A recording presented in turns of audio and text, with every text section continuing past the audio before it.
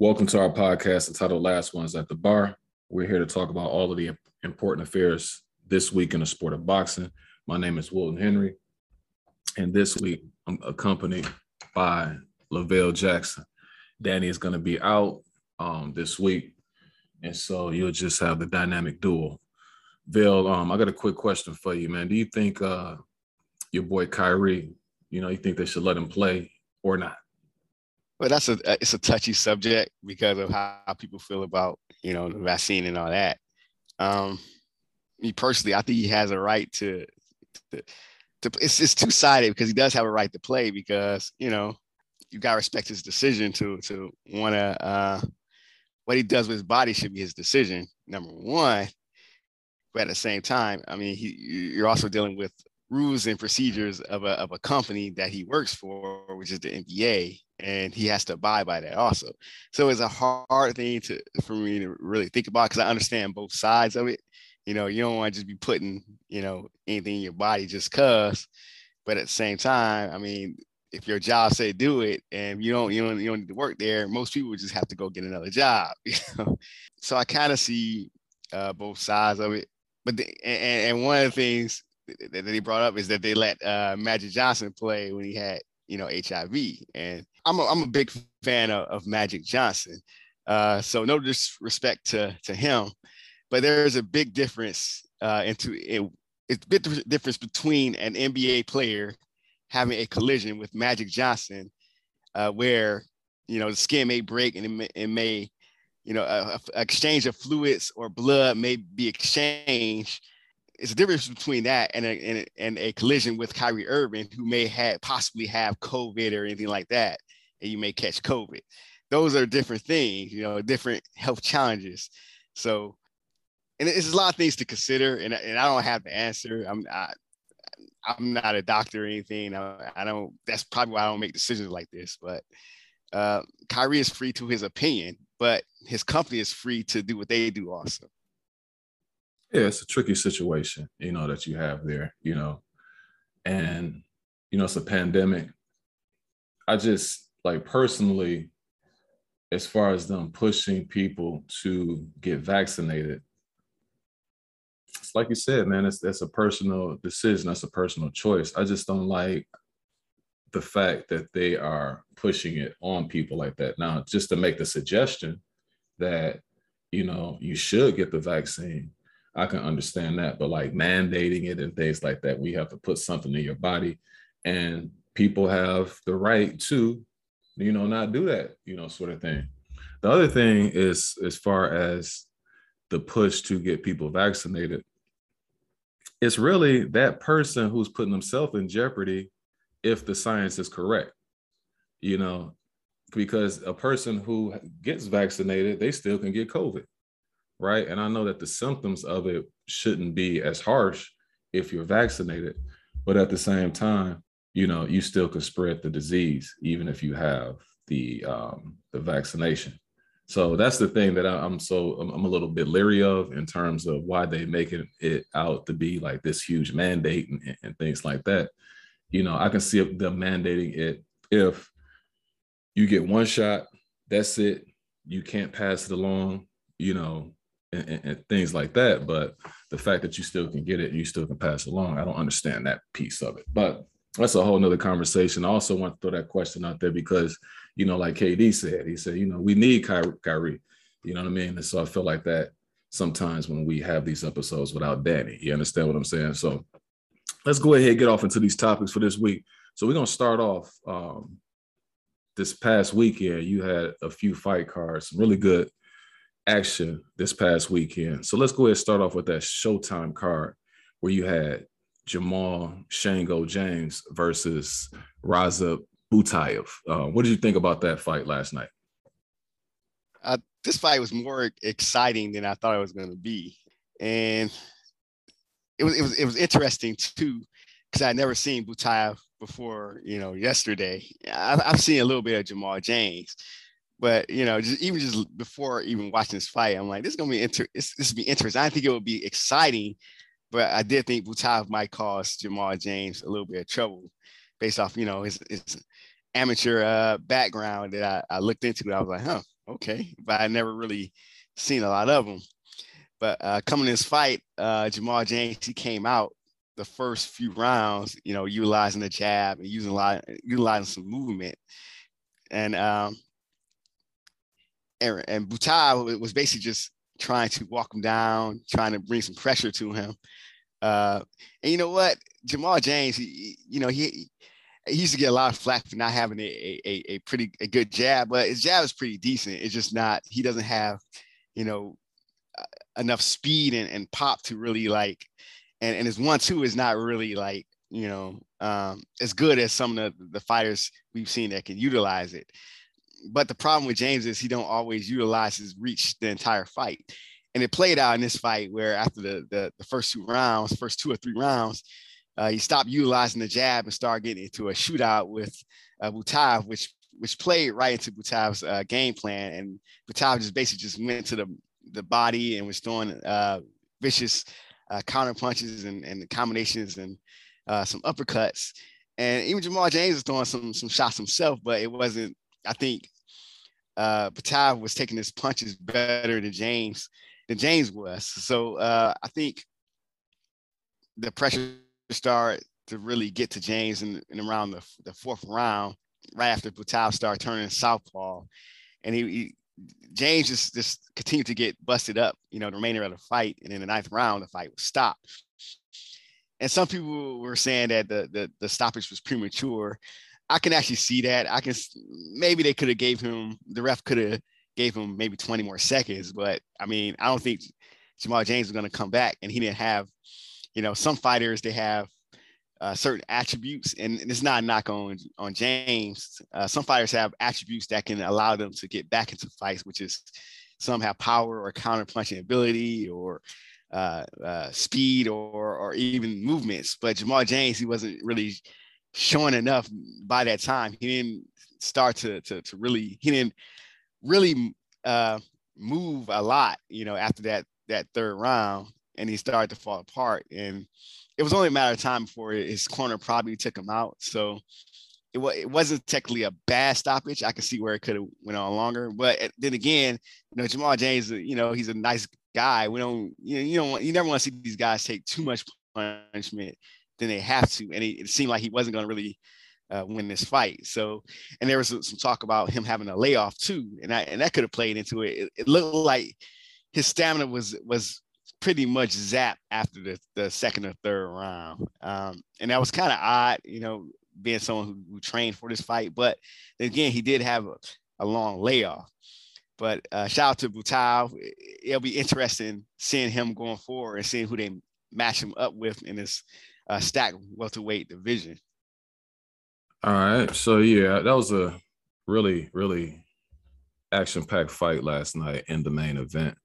To a certain degree, I was kind of surprised that Jamal James was the headliner when you had, Boots Ennis on the card, because, to me, Boots is just, I know he hasn't fought the best competition in the world, but as far as him, his potential, and then also he has that star quality, you know what I mean? And that's something that, no knock against Jamal James. He just doesn't have that, allure, you know what I mean? But anyway, in this fight, Jamal came in at 27-1 with 12 KOs. He's 33 years old, 6'2", out of Minnesota, or Minneapolis, Minnesota. Ravsat Butaev is out of Russia. They call him the Python. He was 13-0 with 10 KOs, 27 years old, 5'10" and a half. Like I say, coming into the fight, I think Jamal James was a slight favorite. As for the fight, I had it 77-74 for Butaev when it was all said and done. But like you said, it was a 9th round TKO stoppage for Butaev. Also, like I said, going into the fight, Jamal James hadn't fought since Thomas Delorme in August of 2021 or 2020. So he was on a long, long layoff, And the other fight that he lost prior to this one was the fight against Yordenis Ugas in 2016. Now, as far as the fight is concerned, Butayev, he was spending a lot of time, attacking James from that southpaw stance. And I think that kind of threw Jamal James off. I had never seen Butayev fight before that, but just based on what the announcers were saying, that was a new wrinkle, that he brought to the table. And he was having a lot of success when he was in that southpaw stance. And from the start, you can tell Butayev, he just had more power. He was doing much more damage to James when he was landing on James as opposed to when James was landing on him. Oh, yeah. A couple of things, too. They took a point away from Butayev. I want to say it was the 5th round. But before they took the point away, like Butayev was hitting him so hard that sometimes James would turn his back. And I think that was more of what contributed to Butayev, like kind of clipping him on the side of his head. And then when the ref saw that, he broke him up and he took a point away. I'm glad that it didn't have any, bearing on the outcome of the fight, because I don't think that really was justified. I think the ref just caught a bad angle and he thought that it was more than what it actually was. I think James, like I said, I thought he was the one who really contributed to that actually happening. But, all in all, man, despite a valiant effort on James' part, Butayev was just too much in terms of those, hard shots. He kept landing on James, and eventually the ref stopped the carnage in the 9th round. James lost his WBA secondary belt that he had to Butayev. Butayev is going to be, a tough, fighter for some of those other guys. I would like to see him and Boots, tangle next. But we will get to that. We'll get to like Boots, Ennis, and all of that.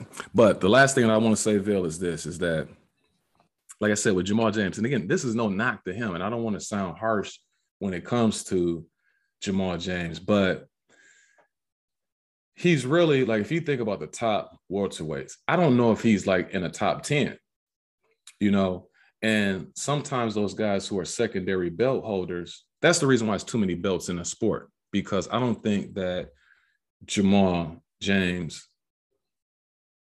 and again, I don't want to sound harsh, I don't think that like he should be considered a world champion, because it kind of confuses the public.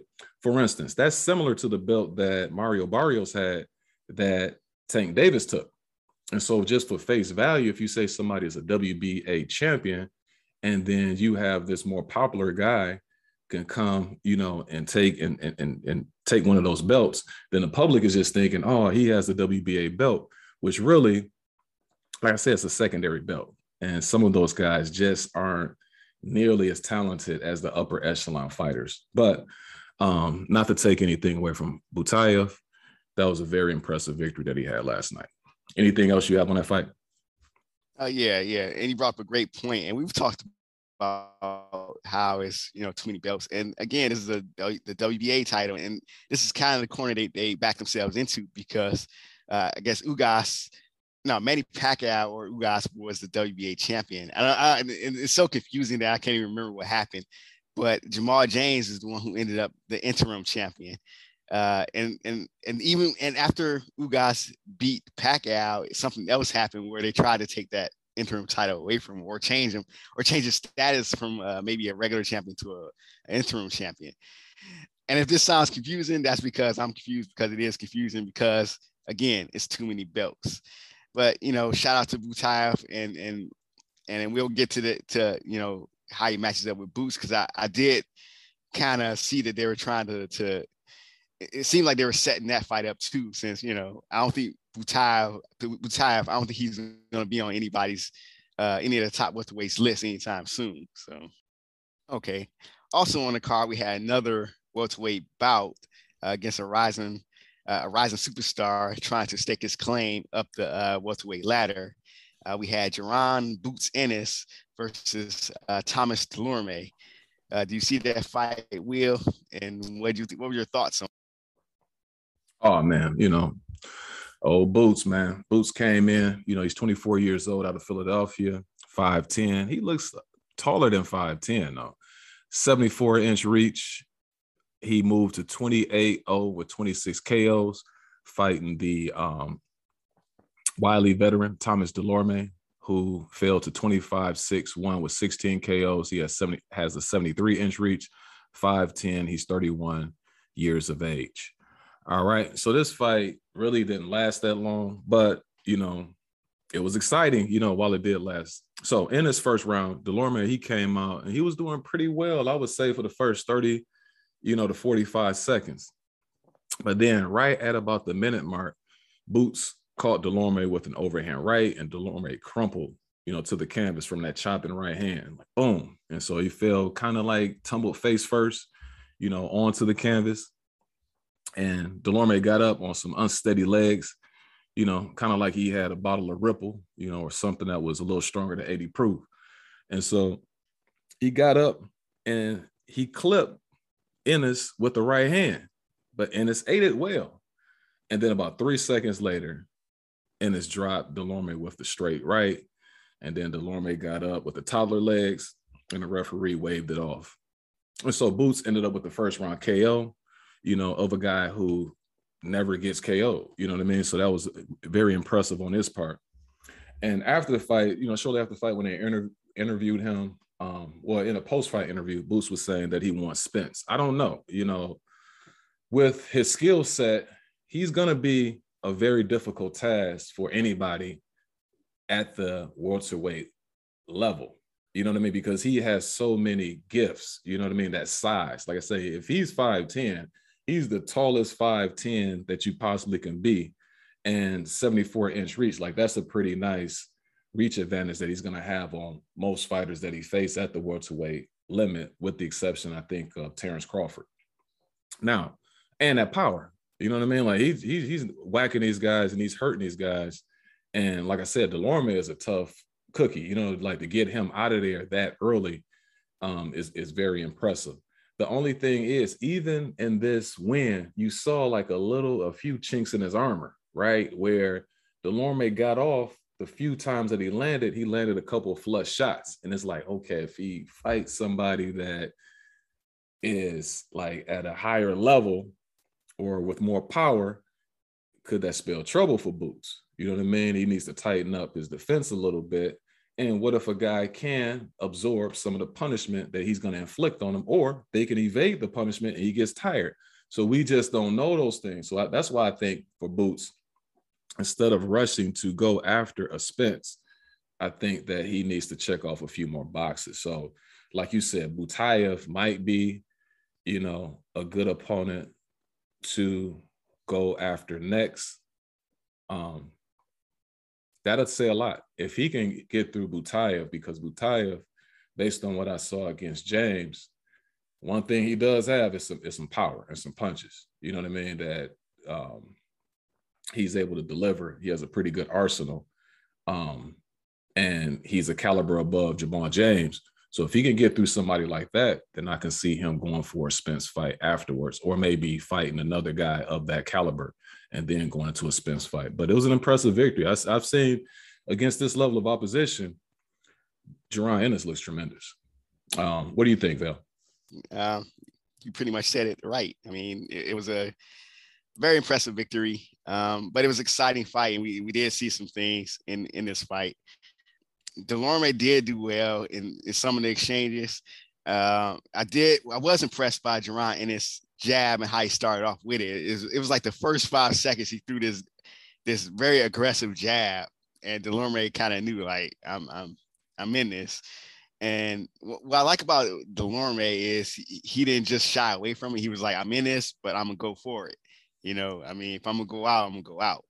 And it's interesting because Dulorme doesn't always have that reputation of a guy that does that. As far as when you think about that, he's not the name that comes up, even though he's always shown himself as a pretty formidable opponent. Like, he's not somebody who's gonna fight scared or shy away.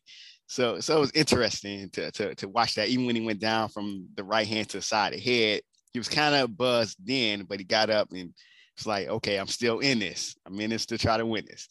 And he did have that exchange where he caught Ennis with that right hand.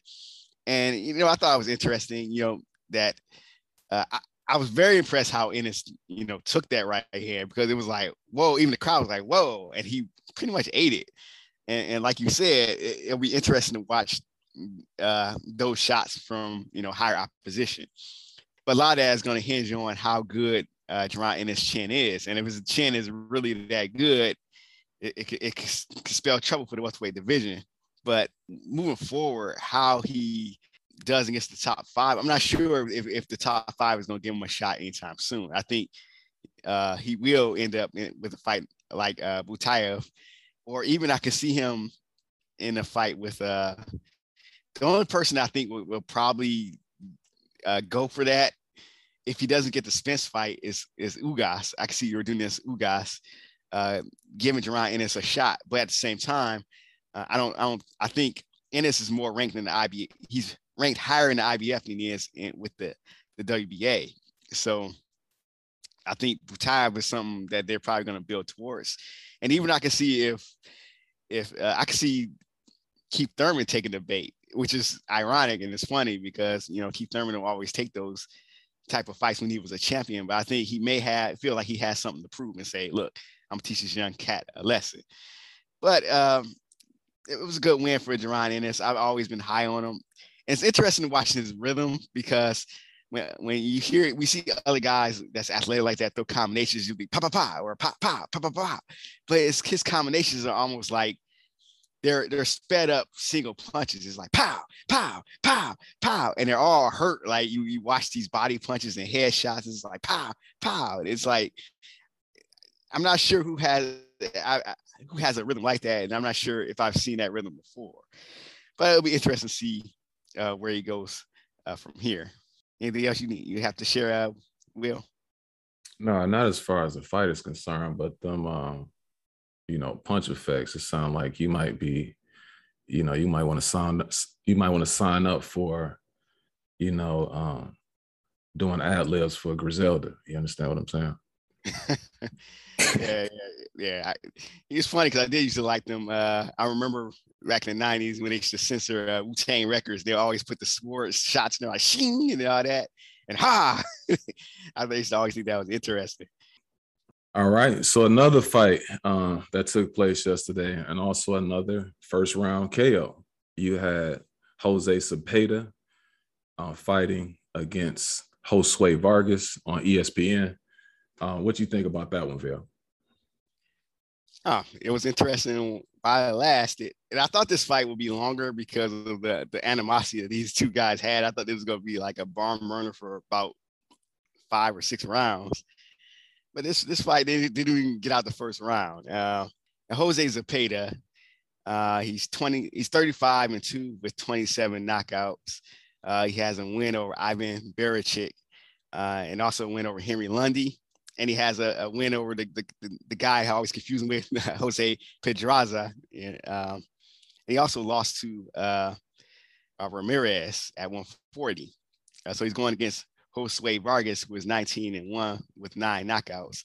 Now, Jose, he didn't have a lot of experience as far as names he's fought, but I thought that, his style would present some problems for Zepeda.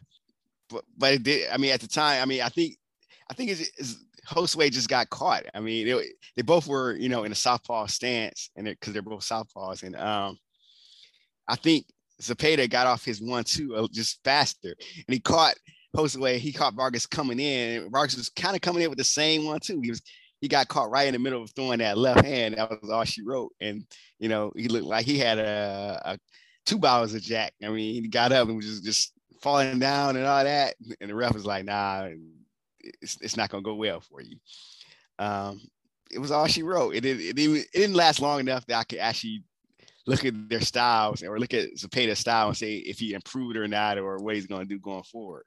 He just caught Vargas slipping. That was all she wrote. What are your thoughts, Will? Yeah, this is crazy because I was checking this fight out. I'm sure everybody was checking this fight out, kind of simultaneously with the Boots Ennis fight. You know what I mean? And it seemed like both guys were attempting to, outdo each other, see who can get the knockout first. And so Zepeda, he thought, based on what I heard him say before the fight, and I think Andre Ward mentioned this well in the first round, was that Zepeda, he felt like Vargas couldn't handle his pressure. And so that was basically his game plan. Actually, he was going to start off, probably catching his rhythm, but then he was going to try to up the ante and pressure him to get maybe a fifth round, late round stoppage. But like you said, he caught him earlier than that and put him away. But as the fight started, Vargas looked more measured and confident than Vargas. Vargas was moving around, with lots of nervous energy. And then Jose, he was being very patient in the first minute of the fight. Sometimes Vargas would come in with his flurries, but what Zepeda was doing, he just like take a step back and he was just, seeing everything that Vargas was trying to do. Then at about a minute and 10 seconds into the round, Zepeda lined Vargas up for a beautiful straight left hand that landed on the jaw, and Vargas fell face first on the canvas. So anytime somebody fall face first like that, that they are in some serious trouble. And so Vargas got up with the Elroy Hirsch, crazy legs, and Zepeda stepped to him, and he severely, he stepped to his severely wounded prey and landed a lethal combination in the corner, and the ref waved the fight off with about maybe a minute and 15 seconds left in the fight. And so, it's another one of those fights where, those young guys, they got to be careful what you ask for. Like sometimes you can fast track certain guys, but at the end of the day, it's certain steps that you need to take before you fight a fighter the caliber of a Jose Zepeda. And like you said, Zepeda, he has 2 losses on his resume, but one of the losses he had an injury. And then the other loss that he had against Ramirez, it was a close razor thin, decision loss that he had against that former title holder who was in a barn burner against Josh Taylor, who's the undisputed champ. So all of those guys, as far as levels, they like right there with each other. You know what I mean? And Vargas, to fast track somebody like him, it was just too soon. And his arrogance, you know what I mean? Like just the cocky nature in which he went about, himself and conducted himself in those interviews leading up to the fight. It didn't, that didn't age well. You know what I'm saying? And the crazy thing is Daddy Yankee came in with Vargas, but I saw him over there celebrating with Zepeda, after the fight was over with. Zepeda, he wants Taylor, and I think that that's a pretty good fight. I think that's a very close, almost evenly matched fight. I think that fight could go either way. That I think that Zepeda could give Taylor some trouble. I think anybody at 140, he's going to give, problems to, and it's going to be nip and tuck. Now, as far as Vargas is concerned, I think that he probably can't wait till December 5th for Tank to do the same thing to Rolly to take the focus off him, But that's all I have as far as that fight is concerned. Anything else you wanted to add, Bill? Yeah. That's an interesting fight going forward, him against Josh Taylor. Even though I'm not sure I see that fight as 50-50, I do think Zepeda will make it a pretty close fight and keep it, back and forth for, and I think a fight like that will go 12 rounds. And that's for Vargas. I mean, it's just like what we've been saying, and you can't fast track these fighters. Sometimes they have to go through, certain names and levels. Like sometimes it's easy to complain about guys who are on a certain level and they never make it to the next level. But when you let's say there's 3 levels, right? There's top level, which is 1, then there's mid level, which is 2, and there's the lower level of the weight class, which is 3. Guys will sometimes spend all their time at number 3 and try to jump to 1, and they haven't went through 2, even if they have the talent to go through 2. Sometimes the people that's in 2, they may present challenges or things that you may not have experienced in the ring. Like you may have a fighter who is not a knockout artist, but they throw body punches like crazy because zap your energy, and you have to learn how to fight them before you start going up to number 1. And I think that's partly what happened with Jose Vargas. Is he probably just spent all his time at the bottom end of number 3, and now he's going to like maybe number 1 or the top end of number 2, and he's learning like I can't handle these guys, or he's learning things that he needs to work on.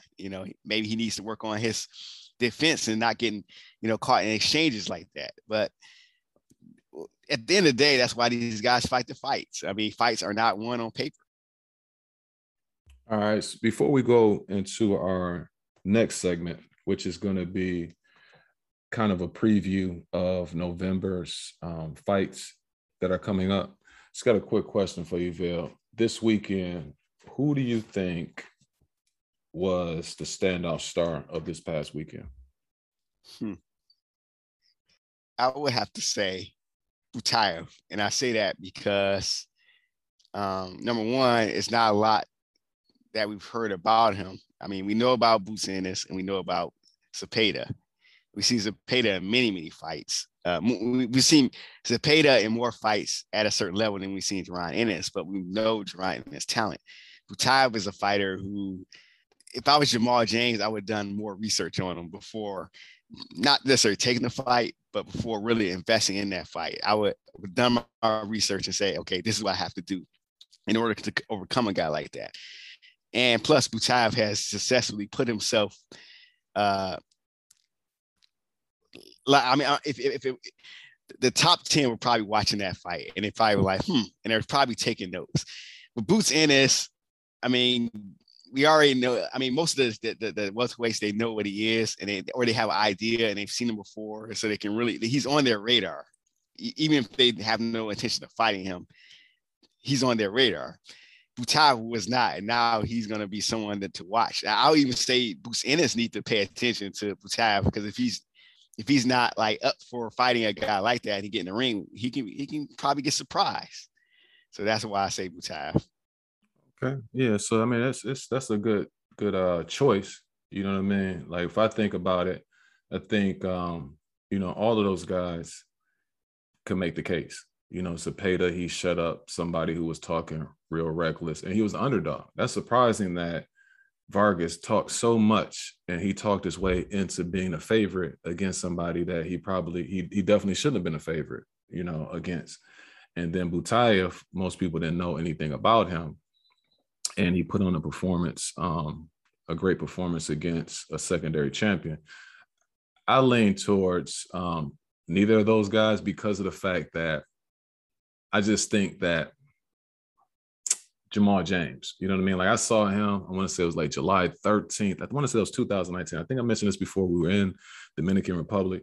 He was fighting Antonio DeMarco, and I thought Antonio DeMarco actually beat him. And I hadn't seen Antonio DeMarco in so long, and he was really doing a number on Jamal James. So I just didn't understand the fact that how this guy has a WBA. And again, I don't want to talk down on the guy.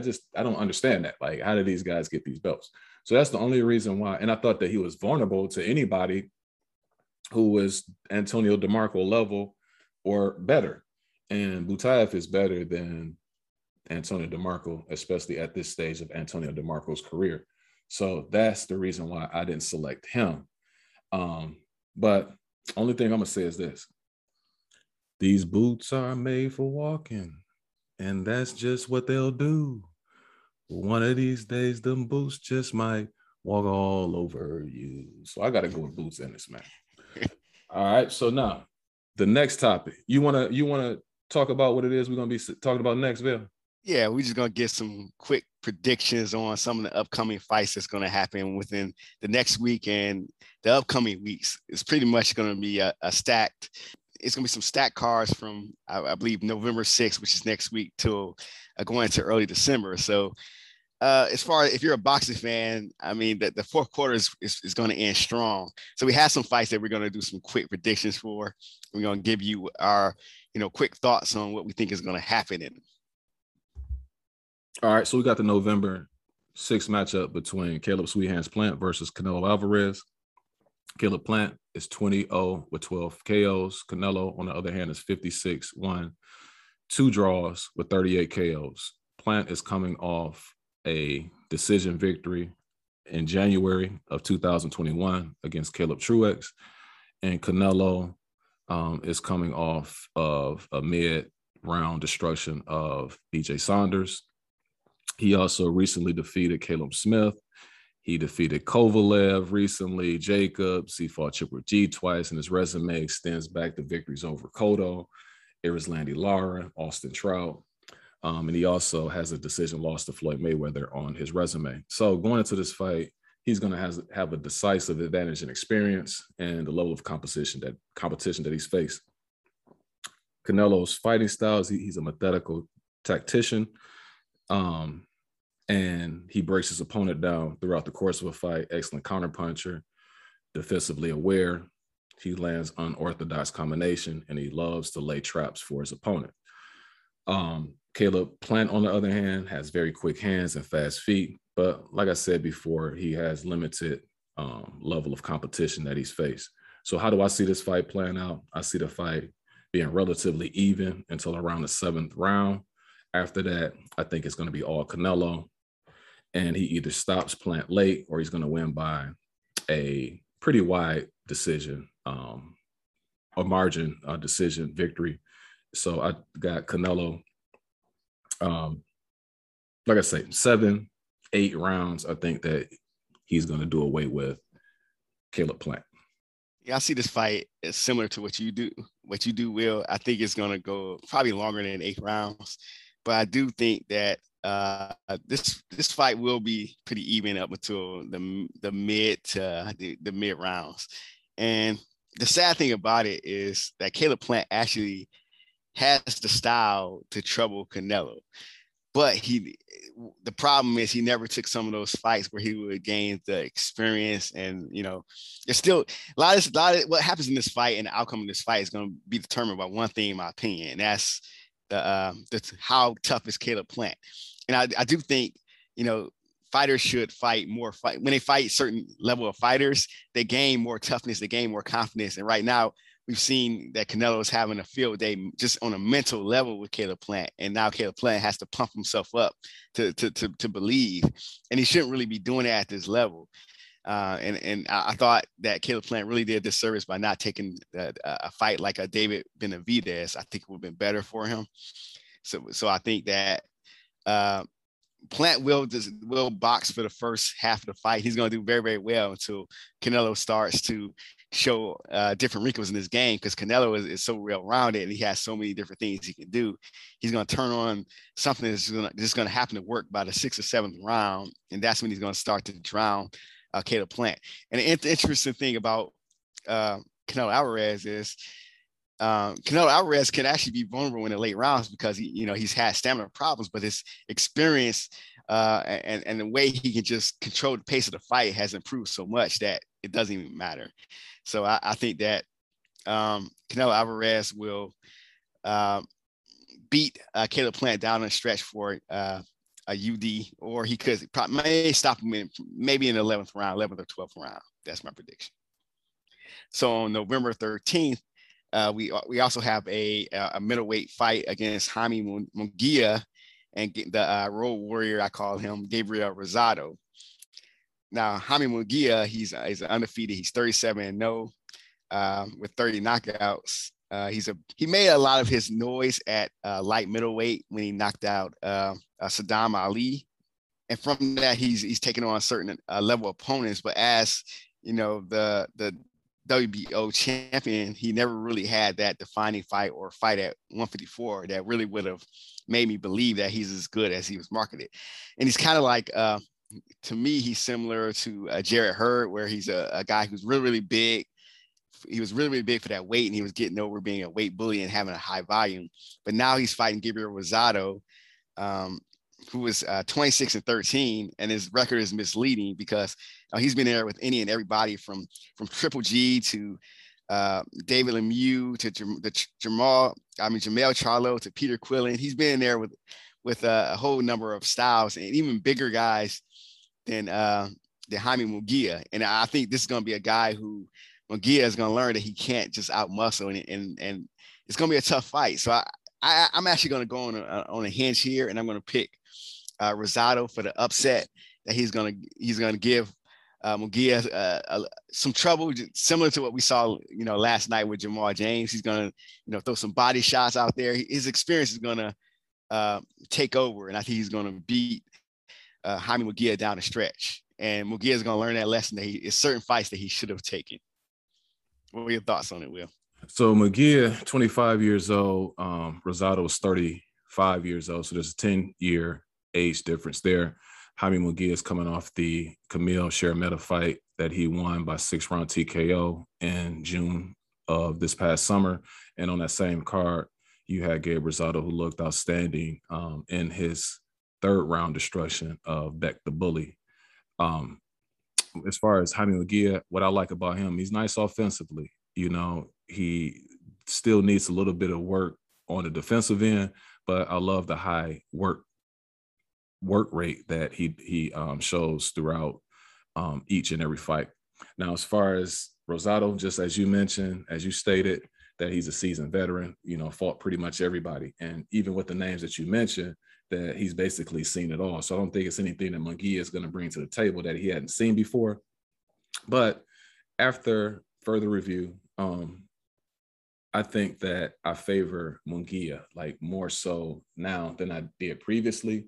Just looking at the whole picture, all of those losses that Rosado's had, man, like you said, some of them are misleading because he actually could have won some of those fights.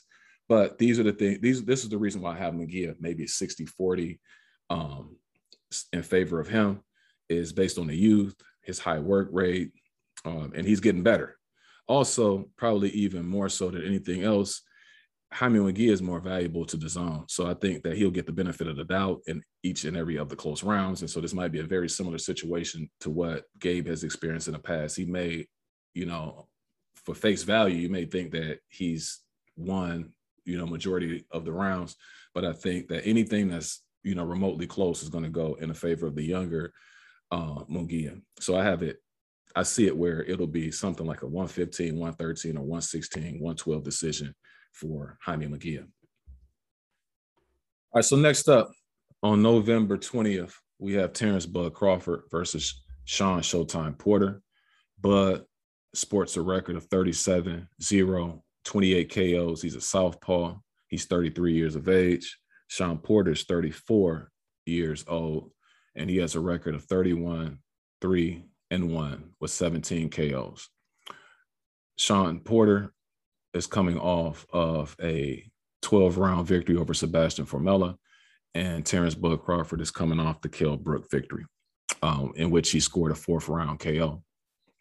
Now, this is going to be a very interesting fight. You know, this is going to be probably the most, I would say, difficult, the most challenging fight that Bud, I would say, faced probably in his whole career. I would think, you know, because Shawn Porter has that rough and tough style.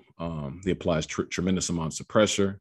You know, he has physical gifts in terms of that physical strength, and also, you know, the fact that he just puts that mental pressure on his opponent. You know, I haven't seen Bud face anybody, you know, quite like Shawn, as far as that, and the skill level that Shawn has, and the fact that Shawn has faced pretty much the who's who in the welterweight division.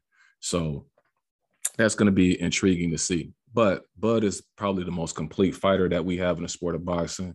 The fact that he has like the highest IQ, he can apply pressure, he can counterpunch. You know, he defensive maneuverability. He can end fight. You know, he can shoot power shots from different angles, and he's a tremendous finisher. You know, if he gets his opponent in trouble. To me, in this fight, I think it's like a 55-45 in favor of Bud Crawford. But the questions that I still have is, I just don't know, a fight of this magnitude, how will Bud approach it? You know, is he going to box and move? Will he stay in the pocket?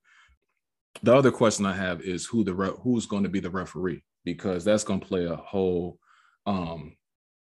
huge part of this fight as well. Because if a referee allows Shawn Porter to rough Terrence Crawford up, then that's going to make it even more challenging for Bud. But regardless of who's the referee, regardless of all of that, I'm leaning towards Bud because of his ability to make those adjustments mid-fight. So anytime throughout the course of the fight, especially like the 4th, 5th round, he kind of figures things out.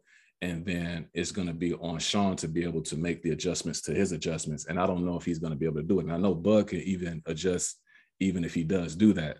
So I expect Bud to win this fight. He has that mean streak. And then also, I wouldn't be surprised if he stops Shawn as well, because he's able to generate power from some weird angles. But if I had to pick right now, I would say Terrence Bud Crawford by 12-round decision. How about you, Val? This fight, I think this is probably gonna be for what I believe is gonna be kind of a fight of the year candidate. And I say that because I think Showtime is gonna show up. I mean, even if he loses, he's gonna show up. And the only time I see him in, fights that's underwhelming is when he's trying to, box and trying to box underwhelming. He's trying to box a certain level of opposition. And with Bud Crawford, I think because Bud adjusts so well, it's going to force Sean into a point where Sean's going to basically just start fighting him. And Bud, on the other hand, he's the type of fighter who's very prideful. So a lot of fights he can win just simply boxing. But I think in this fight, I think Sean is going to ask the question of how nasty can Bud get, and Bud's going to answer that question if he's nasty enough as a fighter. And I think that's going to be the difference in this fight. So I do think this fight is going to be pretty exciting. It's going to play out similar to how the Spence and Porter played out. Like I won't be surprised if Bud Crawford drops Sean Porter along the way, but I think Sean's going to stay in this fight. And I think, but like you, Will, I think Bud Crawford is going to probably win a unanimous decision or maybe a split decision.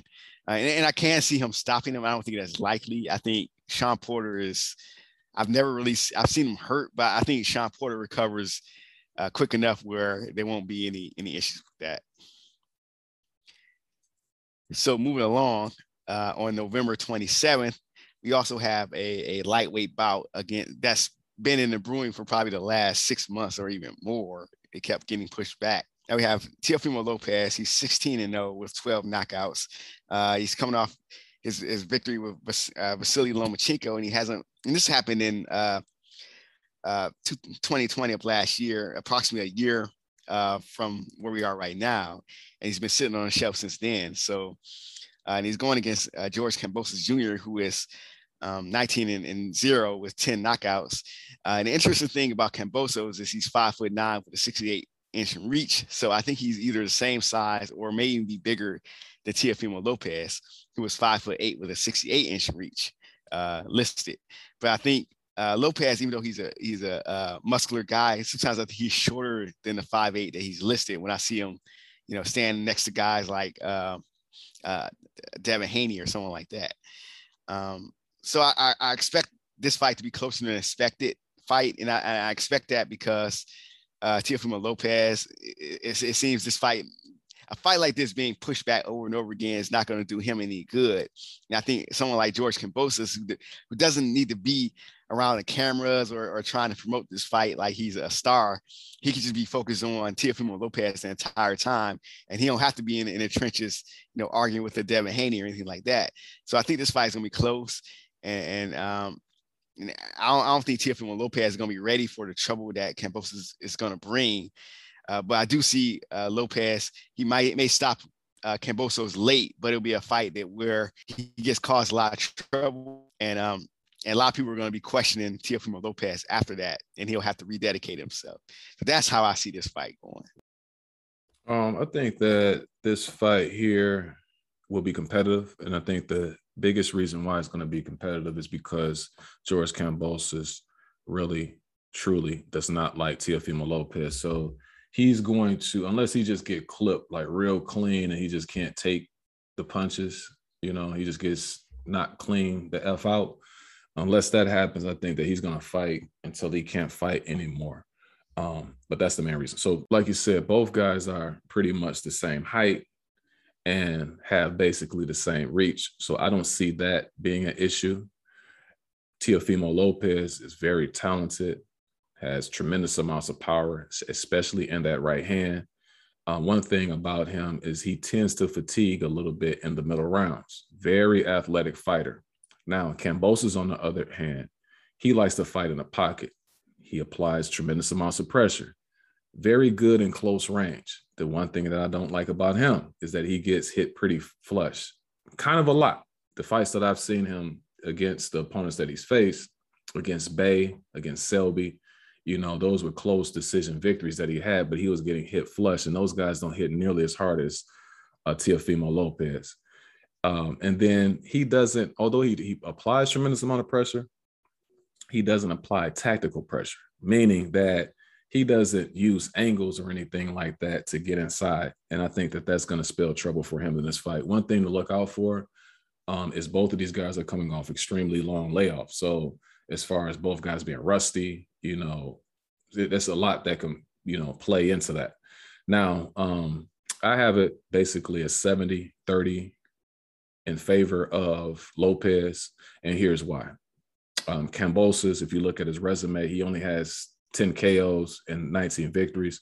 So there's not enough firepower. I don't think that's going to give Teofimo anything to be concerned about. And Teofimo is more skilled and has fought the better opposition than Kambosos. And Kambosos, like I said, he gets hit flush. And he'll be in there for those power shots. So he's going to get run into certain power shots. And I just think eventually he's going to run into one that he can't take. And then the fight is going to be waved off.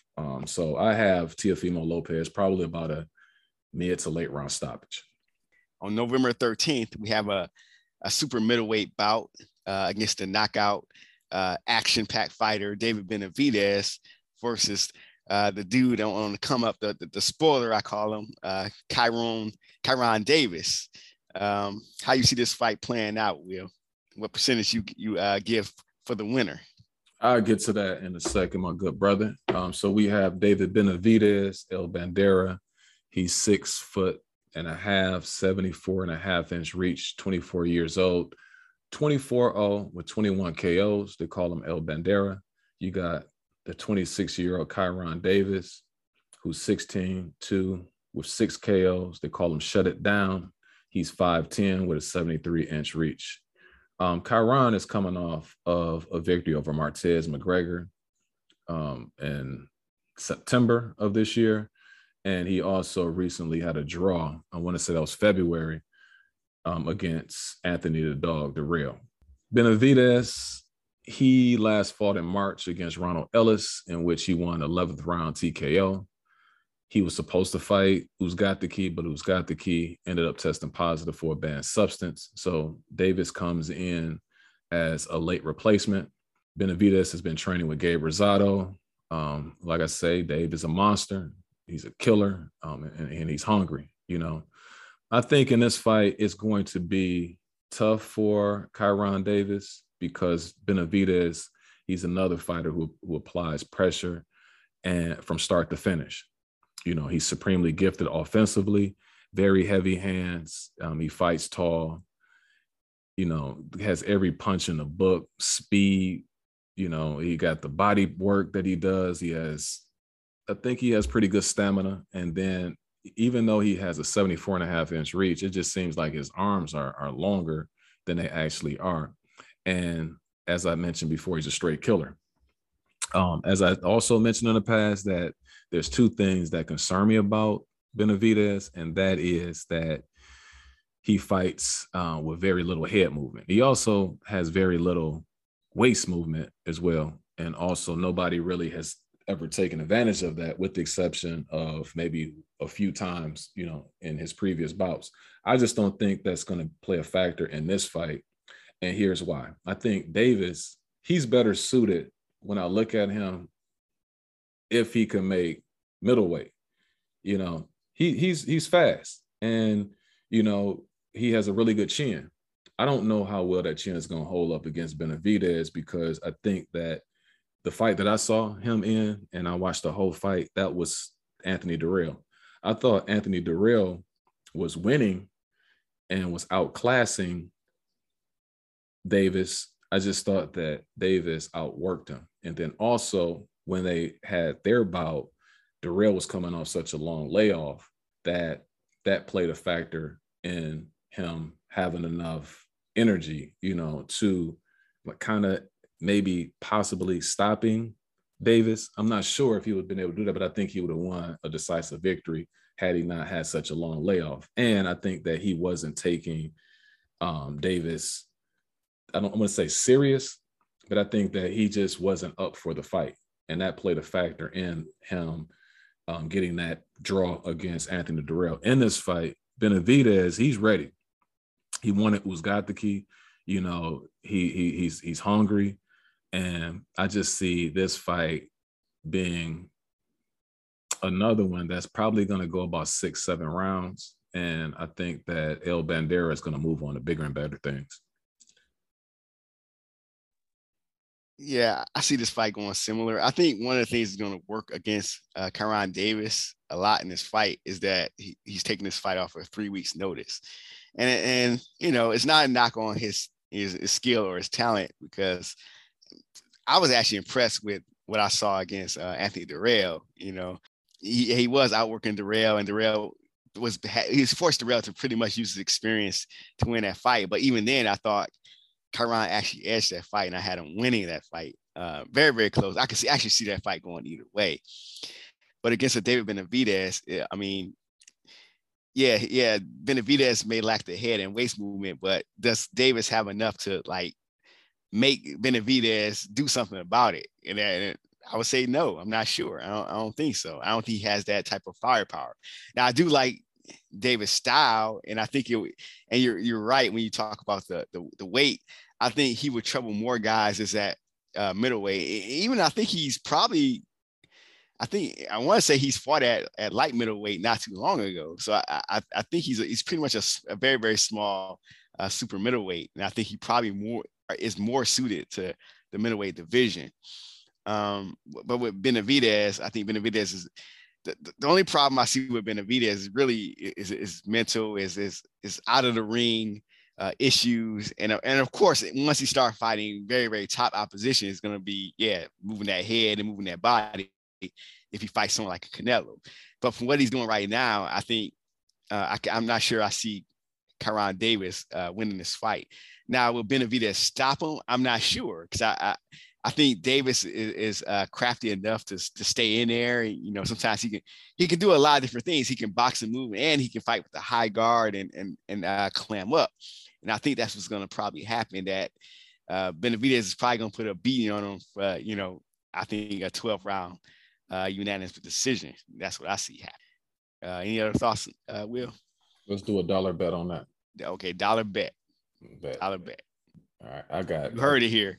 Yeah, I got Benavidez by stoppage, because I just think that Davis, I just wish Davis would fight at lower weight class, man, because he has some skills, but sometimes he gets hit. He's one of those guys that gets hit flush periodically through a fight.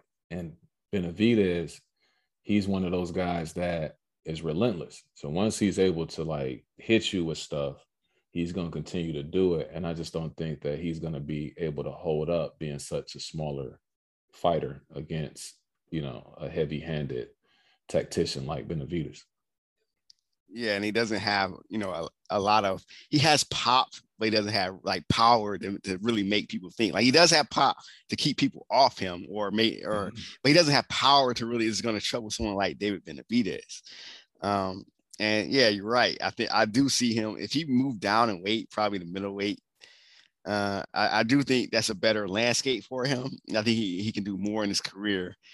And it's kind of, when you look at a fighter in his position, he has to take a fight like this. It's not like he's this sought after opponent, that people are going to, seek after.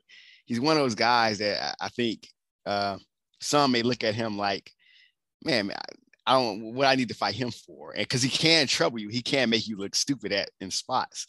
And I think a lot of fighters see that. And I think he's probably better suited to middleweight, where he can get those fights with. I could see him, tangling with the one of the Charlos. Might even be Jamel if Jamel decides to move up, but we'll see. I mean, he's a talented kid. Oh yeah. I just don't like how he was pretty much put into this fight on 3 weeks notice. This is not the type of fight. You don't put someone off 3 weeks notice into a fight with David Benavidez. I would not do that. Yeah. I mean, it would be beneficial if it was. I just don't think that the matchup is good for him, because sometimes, those short notice fights, depending on the style of the fighter, it could work in your favor. I just don't think that this is a good matchup for him to be thrown in against this particular opponent. But you can do that in other situations. But we'll see. It could work out in his favor, and I hope it does, because I'm rooting for the young fella. I just don't think that this is the opponent to take on, such a short notice. But we, we'll see. You know what I mean? Like I hope I'm wrong. I hope that you end up winning that dollar. You know what I'm saying? And I think Mickey D still got like a dollar menu or something like that. You can get you a small fry or something. You know what I mean? But I'm put on my mirror and write Kyron Davis won this dollar for me. Whatever. And I'm following on social media and text it to like, hey, you won this dollar for me if he does this. yeah, that's all good. But anything else you got before we wrap things up? Nah, bro. We good. We good, Danny. Come on back, man. You know what I'm saying? This it's feel like I see how Jadakiss and Styles P when they go back to back. You know what I'm saying? Like now I know what that all entails. You understand what I'm saying? But on that note, man, hopefully you guys enjoyed the episode. We'll catch you next week after the Canelo Alvarez versus Caleb Plant bout. Have a great week. Peace.